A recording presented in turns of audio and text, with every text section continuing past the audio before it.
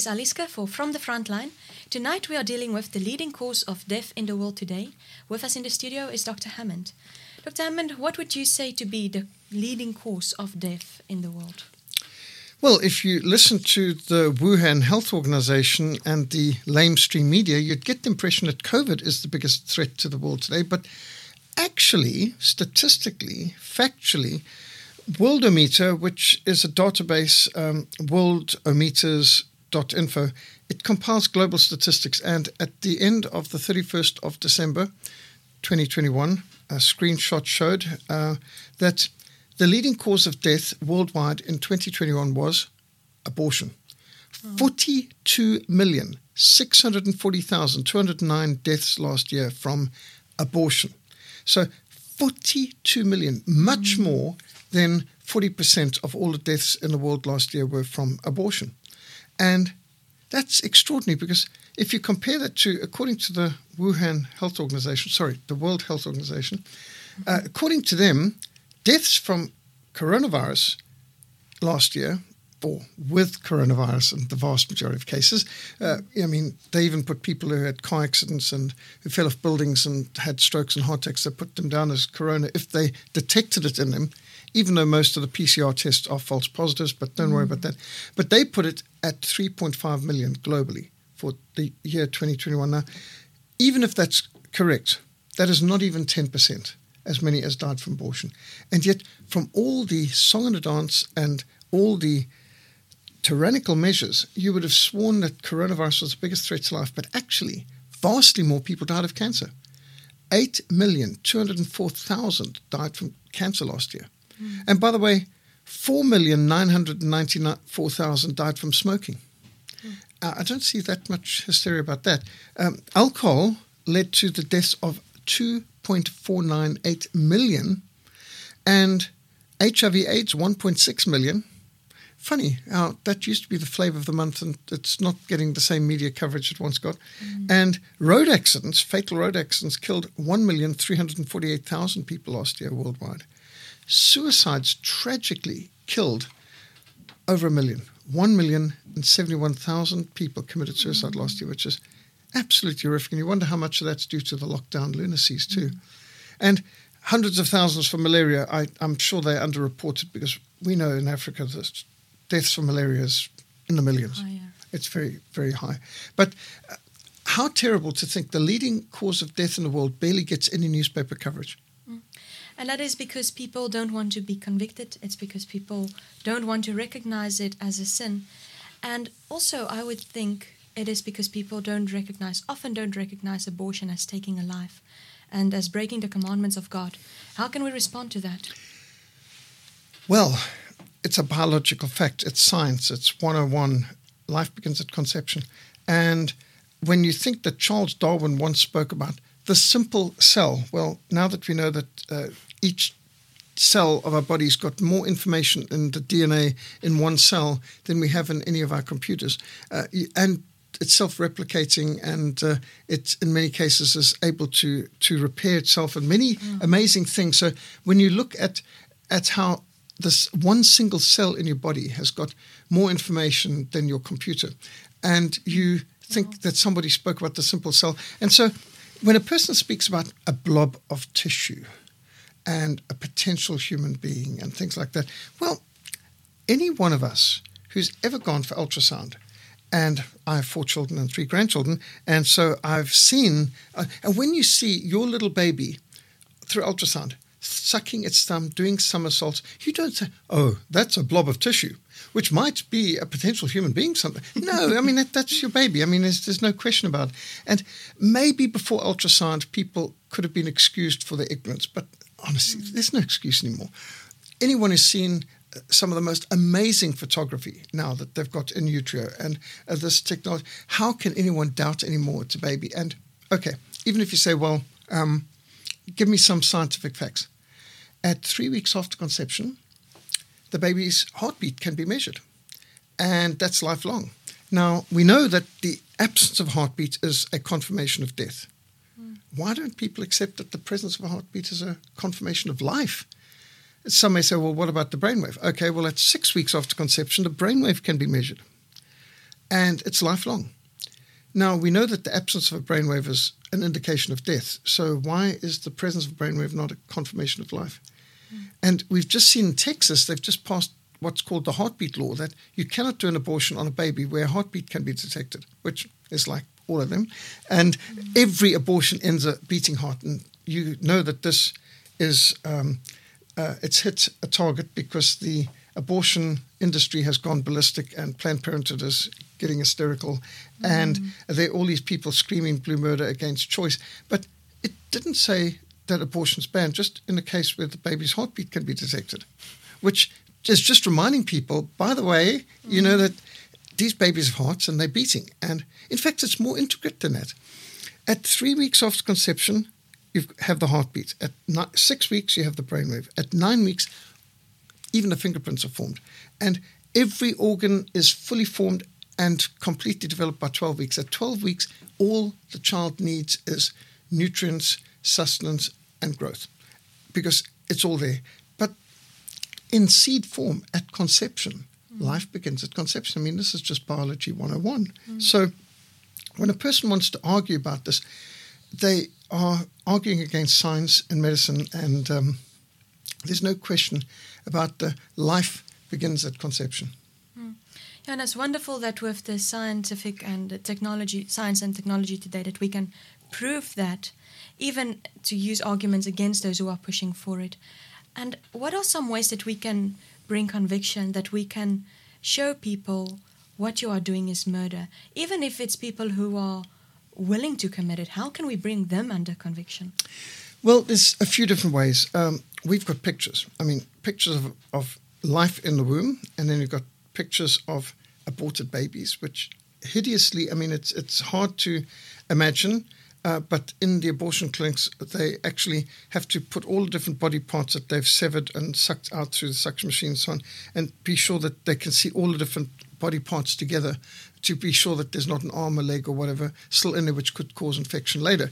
And so there's no question whatsoever about that, what they're killing as a baby. But when you show pictures of this, I mean, many people are horrified and they say, oh, you mustn't show such pictures. Well, if it's too horrible to look at, perhaps it's too horrible to allow it to be legal. Yes. And so sometimes, I don't like to overdo it, but on occasions we have used pictures of aborted babies in demonstrations outside an abortion clinic. Sometimes shock therapy is needed to just wake people up to, do you realize what abortion is doing? It is poisoning, or it is dissecting, cutting up, or it is suctioning, and sometimes it is actually having the baby born alive and then snipping the spinal cords, as was proven in the Gosnell case, where he was a very bad abortionist. So he did full-term births, and then as the head came out, he'd cut the spinal cord, kill the baby. And so, I mean, that actually was technically infanticide. It was murder, because if he killed the baby inside the womb, it would have been abortion, but outside the womb, it was murder. And that's how Gosnell ended up in prison. And then New York State changed the law that you could even kill a baby after birth. And literally, you had the Democrats, including Hillary Clinton, applauding and cheering this, and applauding passing a law that allowed an abortionist to kill a baby even after it came out the womb, because they wanted to be sure that abortionists like Gosnell couldn't be prosecuted in the future for what he had been doing. I mean, he's America's biggest serial killer, the one who killed the most people. Yeah. And that's been made into dramatic film too, Gosnell, by the way. Although don't expect to see that on any national television, but it is available. And Unplanned is another good film that shows, from the perspective of someone who used to be an abortion provider, a very successful abortion provider. In fact, winner of Planned Parenthood's Abortionist of the Year, basically, because she ran the most successful clinic in the country for them. Yeah. And Abby Johnson got converted to the pro-life side and to Christ, and is now a leading advocate against abortion. So facts help, testimonies help, pictures can help, scientific statistics can help. I think what we need to do is present people with the facts. And most people support abortion just because of ignorance. If they knew, if they saw, then they could not support. Yeah, and that is what we are to do, to bring God's hands and feet to the people, to show that this life is made in the image of God. and then to pray also for conviction. But then why is there such a push for abortion in the world today? And it seems like the whole world is anti-family. Why is that? And, yeah. Well, this goes back quite a way. So, right from the beginning, we can see in Proverbs, those who hate God love death. And we see this. Notice how the Egyptian culture was very obsessed with death. I mean, just look at this pyramids, which took tens of thousands of slaves their entire lifetimes to build a tomb for a pharaoh. And then you had all these cultures like the Baal worshippers and those who worship Kronos and Moloch and Ashtoreth.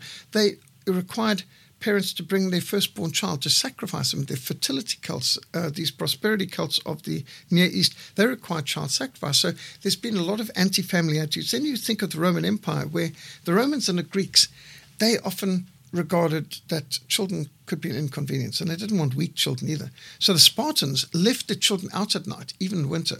And if they didn't survive, then they were too weak to survive, so we don't want them. And the Romans, if they didn't like their child, they could throw their child outside the city walls to the wolves. In fact, the term throwing them to the wolves comes from the Roman practice of abandoning babies at designated areas where, by the way, it was illegal to rescue them. Christians broke the law to rescue babies from designated baby abandonment places outside the city walls.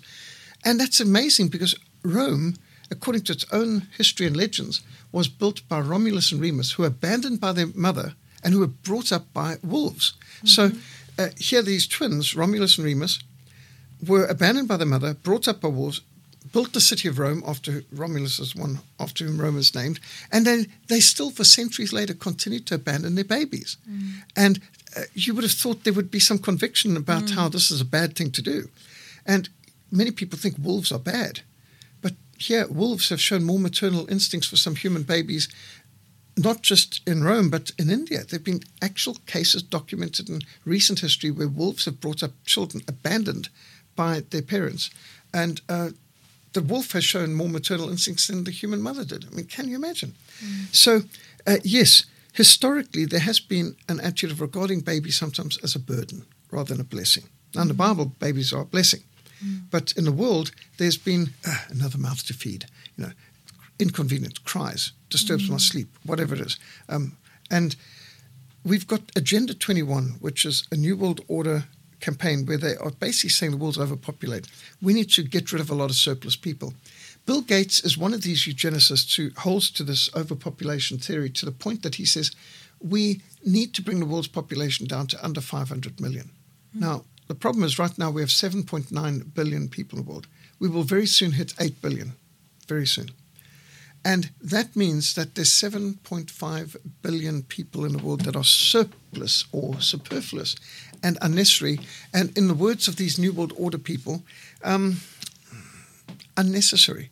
And therefore, it makes you highly suspicious when the same people who are trying to depopulate the world are trying to promote vaccines that are mandatory. I mean, here you've got a virus so dangerous, you need to be tested to know you have it.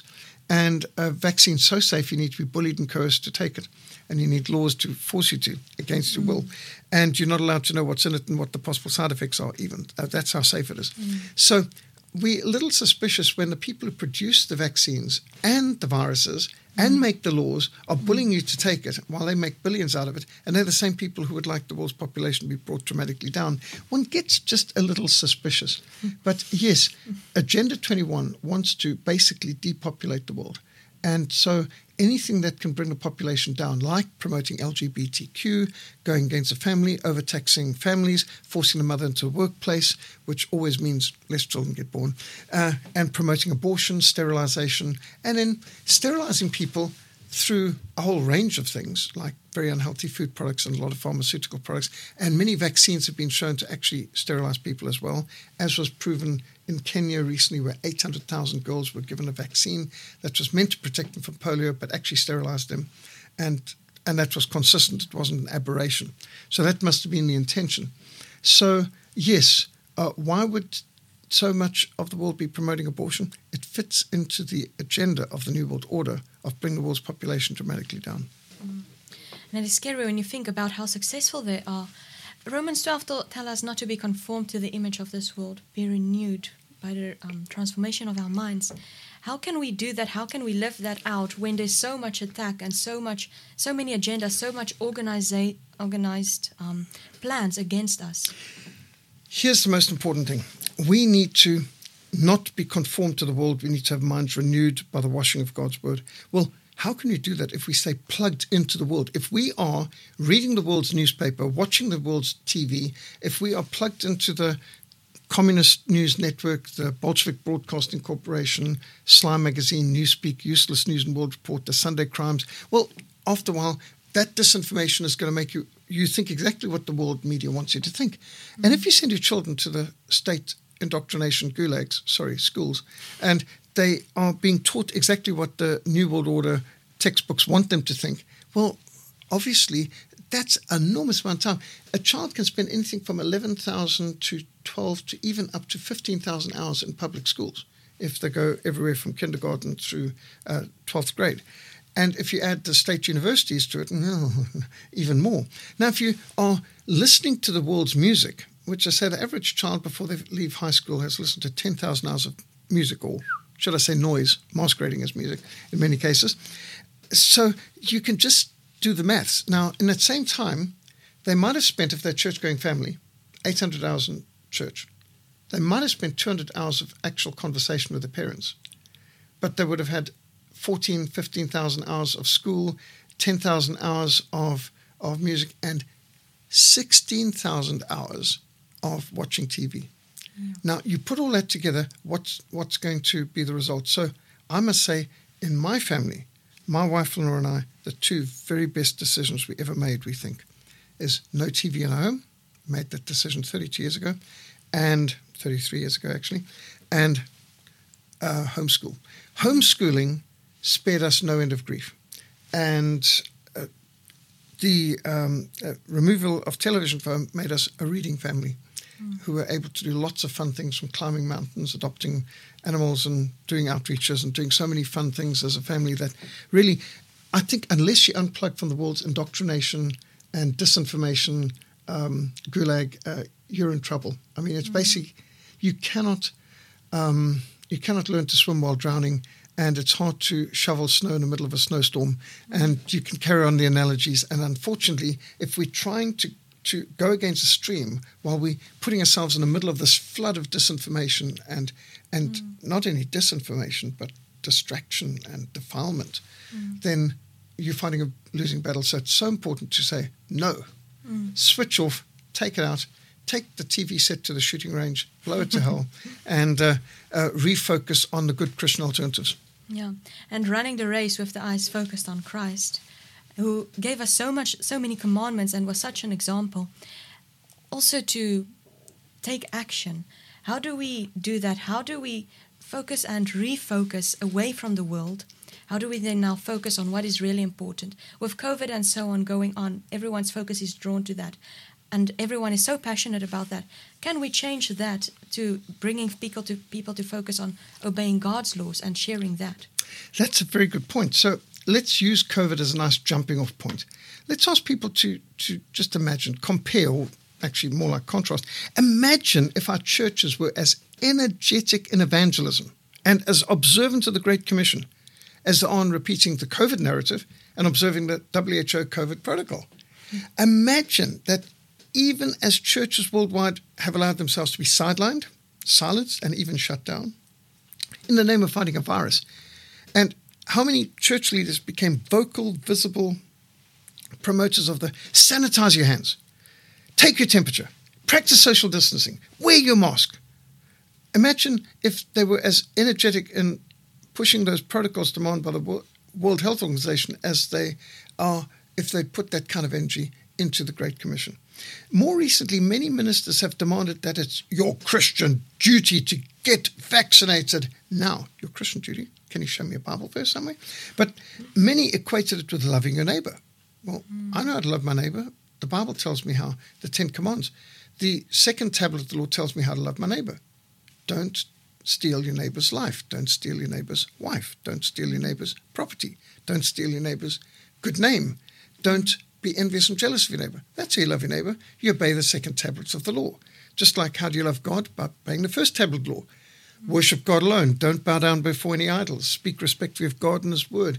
Honor the Sabbath day and keep it holy. I mean, that's how you show your love for God, by obeying His law. Jesus said, if you love me, keep my commands. And now some have said, you prove that you're a Christian by taking the vaccine and wearing your mask. Well, isn't that the world's standard? That's not God's standard. And some pastors were photographed in their clerical collars for billboards proclaiming, this vaccine will save your life. Save your life? In fact, it might be more honest to say, this vaccine will not save your soul. In fact, it's probably not going to save your life either. The Methodist Church in downtown Cape Town, off Greenmarket Square, the oldest Methodist church in the country, unfurled a large banner from their tower declaring, the blood of Jesus will not, underlined not, save you from COVID-19. Get vaccinated now. Now, quite aside from the fact that over 99% of those who contract COVID-19 recover, including everyone in our family and our mission, that statement is blasphemous, because it would be more honest if they unfolded a banner saying, the vaccine will not save your soul, only the blood of Jesus Christ can. I mean, that would be an honest banner and something you'd expect from a church. But why are they broadcasting an anti-Jesus message and a pro-WHO message?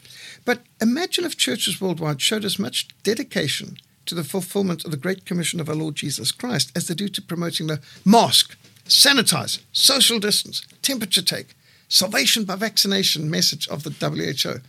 I mean, have you ever seen these congregations as vigilant in challenging visitors as the relationship to the Lord Jesus Christ as they are in parroting the propaganda of the COVID cult? Imagine if, as people came through the door, at the door, someone standing there, where do you stand with the Lord? Are you right with God? Have you given your life to the Lord? Are you born again? I mean, imagine if they were as insistent on that as they are on take your temperature, fill in details here, wear your mask, pull it up over your nose, and socially distance.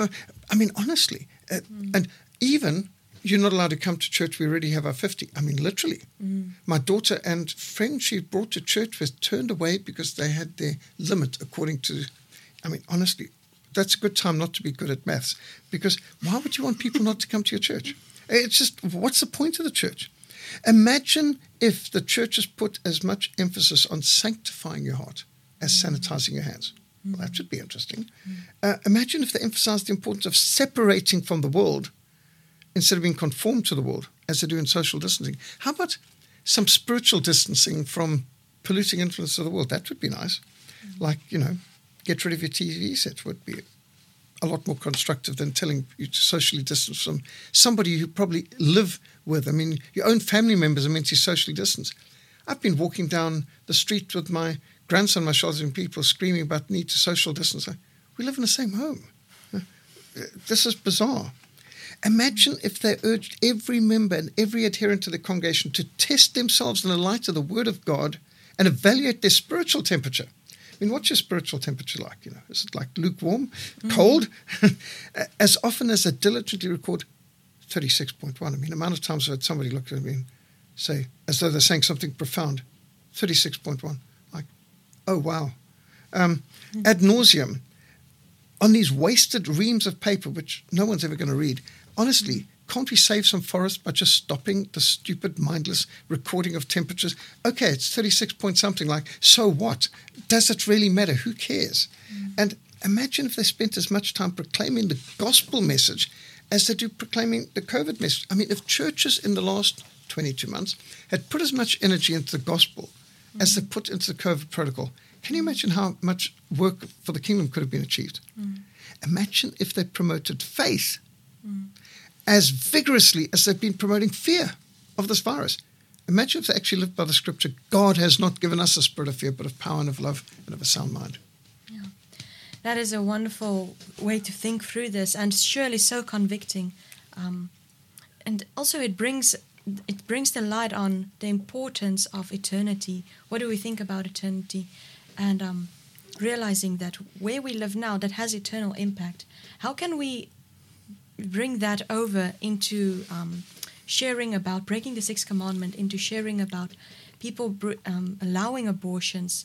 How can we take a stand rather spending time on getting wrapped up in this? What can we rather do? Yes, I think you need to recognize that just about everything in the world is a distraction. The world is trying to distract us from what really matters. In the light of eternity, in the light of God, in the light of the day of judgment, in the light of the fact that you only have one life and it will soon be past, only what's done for Christ will last, then most of these things that are around us all the time, screaming for our attention from the world's media and from the governments and so on, becomes virtually insignificant in comparison. And so, again, as we start off with, what's the leading cause of death in the world today? Well, if you believe the basic narrative, you'd say, well, it's got to be COVID. But no, in fact, crime and cancer and alcoholism and smoking and malaria and a whole lot of other things are far more dangerous. And it's time for us to just remind people the biggest take of life is abortion. And if you don't have the right to life of preborn babies, if you don't respect the right to life of the most innocent and helpless of all, then of what worth is all your rights? And we're living in a society where basically the society is committing suicide. When in some cases, in some countries, they're killing more babies than are being born. Wow. And, for example, amongst the black people in America, more babies are killed than are born. And in Israel, more Jewish babies are killed by abortion than actually born in the state of Israel, and so on. So there's some places where abortion has now eclipsed birth. It's more than 50%, which is absolute. That's suicide. In fact, if you take Europe statistics, they say that the average European woman is having 1.1 children. Now, if you don't have 2.2, then you're not even replacing yourself, barely. And so anything less than that is demographic suicide. And no society can survive if they are going to have more people dying than being born. And this is where Europe is going right now, where the population is increasingly aged, and there's less and less children. There's some areas where they don't even want children in the whole area. Some suburbs are no children allowed. And can you imagine? I've even come across that in America. There's whole suburbs where no children allowed. And it's retirement village or this and that, and they only want adults without children because... and there are places where there are also no pets allowed. How sick is that? That you've got societies that are so selfish that I don't want to hear anything barking. I don't want a cat that can come into my garden. I don't want a child who can disturb my sleep. I don't want to hear anything that's going to... And how do you think societies live? What do you think you were doing in the first few years of your life? So the selfishness of so much, but what this is doing is it's serving the agenda of the globalists who want much less population. They don't need that many people anymore. They've got artificial intelligence. They don't need all the peasants working in the factories anymore. So they are able to replace many people, and now you've got a whole lot of surplus eaters who just need to be genocided, gotten rid of one way or the other. And so sterilization, abortion, all this fits the agenda of those who hate God, love death. Yeah, and that is taking away from the sanctity of life, the precious life that God forms. Psalm 139 speak about that. Every life is being knitted together in the mother's womb. And as Christians, we are called to really share that out. Do you think for us there is hope? Can we bring a change? Has there been places where Christians have been able to bring a change in this world that is so much against us? Yes, definitely, without a doubt. And I can think of a whole range of examples. When we began our mission, Frontline Fellowship, back, in fact, this April we'll celebrate 40 years of cross-border missions. When we started in 1982, cross-border into Mozambique, Mozambique was the least evangelized country in the Southern Hemisphere. Mozambique was nobody under 18 allowed in church. No missionaries allowed in the whole country. No baptism of anyone under 18. There wasn't one Bible for 1,000 people in Mozambique, all according to Operation World back in 1981.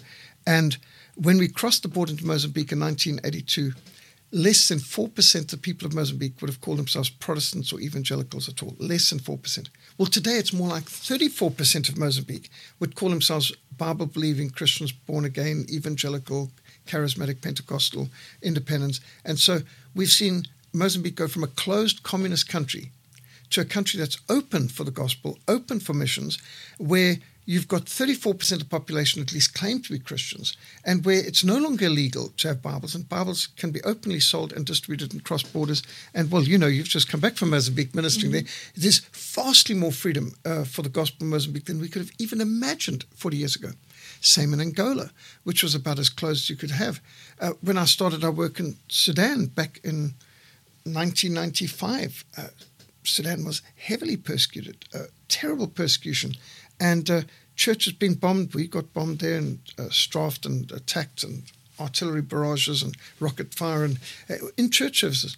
But today, South Sudan is a free and independent country. Even the Nuba Mountains has peace and freedom, however tentative at this moment, and hospital developing. We've even got mission team up there right now. And so praise God for developments like that.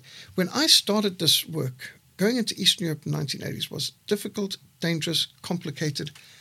Iron Curtain was up, the Berlin Wall was up, the Eastern Europe was captive nations, Russia was heavily communist, and churches were heavily persecuted, and to smuggle Bibles was actually very dangerous and difficult. Today, Eastern Europe's wide open for the gospel. In fact, as Patrick Johnson of Operation World said in our boardroom at this very mission house a while ago to me, he said, Peter, where do you think the most Christians are in Europe? Which country in Europe has the largest number of Bible-believing, born-again Christians? I hesitated for a moment. He said, Russia. Number 2, Ukraine. Number 3, Romania. Now, those are 3 countries that used to be behind the Iron Curtain. They all were communist countries, but they survived decades of communist persecution, decades of atheist indoctrination, and they came out more strongly Christian than ever before. Russia, once the most atheist country in the world, you would have thought, 82% of the population claim to be Orthodox church members baptized in fellowship with their churches. And that's not counting the millions of evangelicals and others in the country. And they are building churches by the thousands across Russia. It's an extraordinary development there. Whereas back in 1941, there were not 200 churches in the whole of the Soviet Union. Today, there are over 30,000 Orthodox churches alone and thousands of other churches in Russia. So these are victories that we've seen. Poland, abortion was legal back in 1990. But when Solidarity kicked out the communists, they brought in laws banning abortion.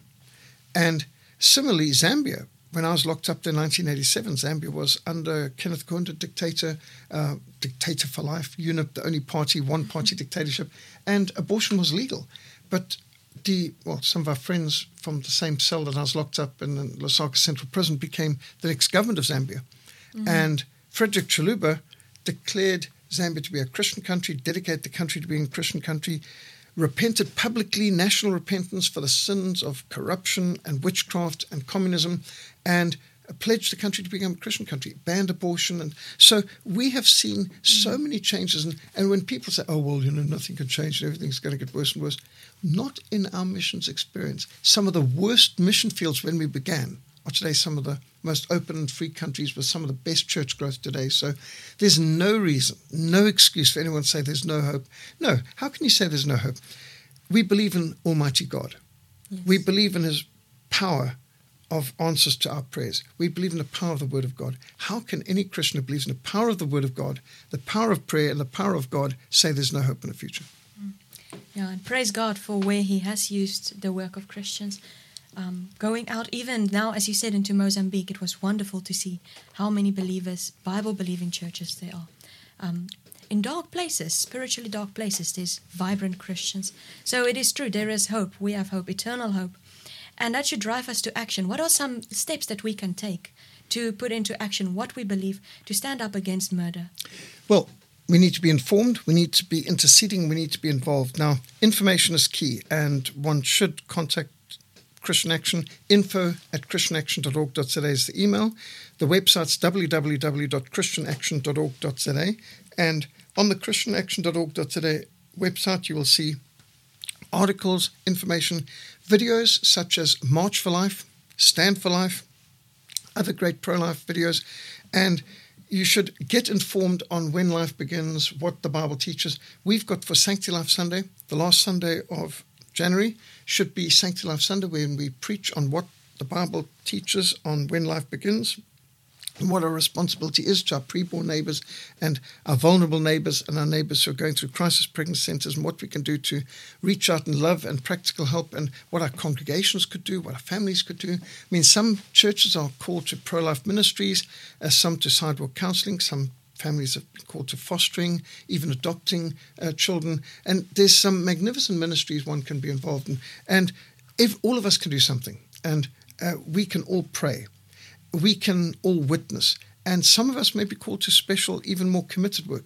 And we have people connected in our fellowship who've been called to sidewalk counsel outside abortion clinics until we saw Mary Stopes closed down in Cape Town, which was a very encouraging thing.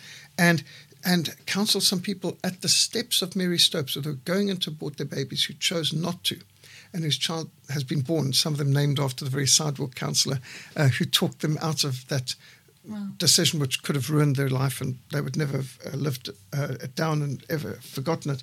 So we can make a difference.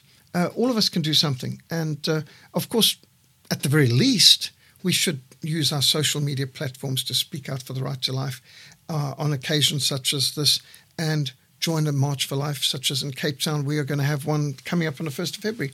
This 1st of February is the 25th anniversary of the legalisation of abortion in South Africa. Tragically, sadly, Nelson Mandela, as President of South Africa, on the 1st of February 1997, legalised abortion in South Africa. And in the last 25 years, quarter of a century, 2 million South African babies have been killed by abortion. 2 million, officially, legally, and most with taxpayers' money. And the least we can do is go to the gates of the city and dissociate with it and say, this was not done with our approval, we do not agree with it, and silence is perceived as consent. So we think at the very least, once a year on the anniversary of legalisation of abortion, we should stand there at Parliament and say, you don't have our support in this, this is wrong, and the day will come when this will be illegal, and those who legalised it and allowed it will be disgraced, and the day will come when we will look at this abortion like we look at slavery and the Holocausts like in Rwanda today, and with revulsion. And anyone who was a coward at this time will be disgraced. So the least we can do is make a stand. So I think Sanctity Life Sunday on the 30th of January, March for Life, 1st of February. These are some practical things we can do.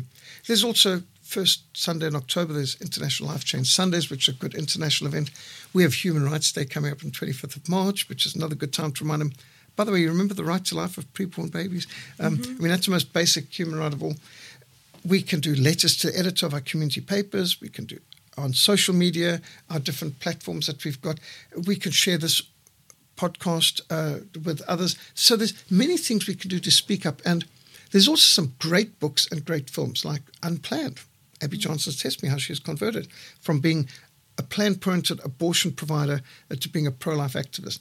Gosnell, which is a dramatic film on the true story of America's worst serial killer who turned out to be a late-term abortionist. And that's absolutely horrific story. But well presented. It's not something that you can't watch and show. And I think that Gosnell is another good way of exposing. So there are films, there are documentaries, there are pro-life materials, whether you're getting the precious feet lapel pins to be a conversation starter, pro-life bumper sticker for your car. We can all do something. Yeah, and as you say, there's many things we can do. So as people are often afraid of the response, and that I think many people are afraid to speak up for the truth just because they are not sure how people will react. Would you be willing to share some of the experiences you've had, some of the arguments you've had, and just to share there are ways to bring over the truth in a loving, compassionate, but truthful, factual way? Yes, so for example, back on Human Rights Day, we had a Africa Christian Action pro-life protest in Pinelands in a suburb in Cape Town where we knew there was a doctor doing abortions. And so we produced a leaflet, You Can Stop Abortions in Pinelands, leaflets, and we'd been distributing at traffic lights. And at some point I decided to go outside the person's home, and we were standing there. Up pulls this doctor in her Volvo, and she demands, "What are you doing outside my home? Are you the people who've been distributing these leaflets?" And she waved one of the You Can Stop Abortions in Pinelands leaflets. Imagine the shock when she gets handed that at the traffic light. "Well, I want you to stop. You're embarrassing me in my neighborhood. I don't want my neighbors to know what I do." So I said, if what you're doing is right, why would you be embarrassed about your neighbors knowing your occupation? And she said, because it's controversial. Not everyone approves of abortion. You're embarrassing me. I said, you are killing babies. She says, well, no, I don't kill babies. The mothers do. Well, I said, the mothers may pay you to kill their babies, but you're the one who's actually doing the procedure. She says, but it's their choice. They signed the life of their baby away. I'm just providing a service. So I said, So you're like a hitman who takes money to kill people. And she actually smiled at this and said, you could describe me like that. I'm providing a service, but it's a mother's choice. I said, you're concerned about what your neighbors are thinking today, but you should be more concerned about what Almighty God will say to you on the day of judgment. You do believe in God, don't you? At this, she suddenly got somber and she looked down. She said, yes, I believe in God. And then she said, but I'm not a Christian. I said, well, you have an appointment. It's appointed unto man once to die, and after that, to face judgment. One day you'll have to stand before Almighty God and give an account of everything you have done. She says, maybe. But you're speaking to the wrong person. You need to be involved in sex education in schools. You will not believe how many 12-year-olds I've had to do abortions for. You won't believe how many young girls come to me in need. This is a dirty job, but somebody has to do it. There's a tremendous demand for what I'm doing, and very few are willing to do it. I said, well, of course, we do go to schools, and we do support groups like True Love's Way, who are heavily involved in vigorous sex education in schools. And yes, we believe education is our highest priority. And I've worked with the fire brigade, and I've also been in the army. And there are some dirty jobs that have to be done. But firemen and soldiers can say that they're saving lives. But as an abortionist, you can't say you're saving lives. You're not saving lives, you're ending lives. In fact, it's a fact that remains. Life begins at conception. Abortion is murder. She said, that's your opinion. I said, well, no, that's actually scientific fact. Surely you as a doctor know life begins at conception. She said, well, that's not the point. I said, well, yes, that's exactly the point. Make no mistake, the day will come when generations will look back at abortion in our time the same way they're looking back at the Rwandan Holocaust and slavery today. Well, maybe, but we won't be around then, so it won't matter to us. And I said, how can you say that? Don't you believe in immortality of the soul? It'll most certainly matter to you in eternity. There's a God in heaven, there's a day of judgment, and heaven and hell are very real, and it'll most certainly affect you after you've died and throughout all of eternity. But, that's just one conversation it had, but it's remarkable that this abortionist spoke so freely about the mother and the baby. And she wasn't trying to dehumanize. They so often speak about the patient, the product of conception, the fetus, the TOP, the termination of pregnancy. But this abortionist had no problem consistently referring to the mother who signs away the baby's life and the baby. So extraordinary. Her justification was, it's legal, and I'm just doing what parents are asking me and paying me to do. So she recognized the facts. She even had some conviction, but she did not realize that she is going to stand guilty before God. It doesn't seem like that sunk in. And I think that's something that we need to pray for. And as we go and have Sanctity Life Sunday and March for Life, we pray for that. We reach out and we really just pray that God will use that to bring people to conviction. And even for our country, that is a longing that we have, that our government will realize what they are doing is wrong. And as you have said, we have an almighty God, an eternal God that is on our side. So we can go and we can be involved, we can be God's hands and feet. What are some final resources that people can go to? There are some tremendous resources. We've got a lot of excellent videos and books that we highly recommend. So I would certainly say if you haven't seen Gosnell and Unplanned, get the films, show them. You can get hold of these from Christian Liberty Books. Christian Liberty Books, info@christianlibertybooks.co.za, or visit www.christianlibertybooks.co.za. You'll get some great resources, pro-life resources. That includes videos, books, pro-life precious feet, through to the bumper stickers and a whole lot of other things. You can get hold of the starters packs, the Christian Action Starter Pack on how you can start a prayer and action group in your area. You can get the book Make a Difference, a Christian Action Handbook for Southern Africa. We've got a lot of good pro-life tracks that have been designed. It's my body. I can do what I choose with it. And Life Begins at Conception, The Miracle of Life, and Abortion of Facts, and a whole lot of things like that. So, or 10 pro-life answers to pro-choice questions. So we've got these in English, Afrikaans, Xhosa, Zulu, and we can put you in touch with other language groups too if you need to be put in touch with them. So don't hesitate to contact, get the resources, get involved. If you are far from where we are, contact us and we'll put you in touch with pro-lifers in your area. But look around, you'll see there are pro-lifers probably in the area. And if not, we can send you a starter pack on how you could start one. Yeah, and that's wonderful that we have the call to take action and the ability to do it. And while we have the short time to do it, we should do that. I would like to close just with the verse from Psalm 139, speaking about how God made us. For you formed my inward parts, you knitted me together in my mother's womb. I praise you, for I am fearfully and wonderfully made. Wonderful are your works, my soul knows it very well. And all our souls know that God has made us.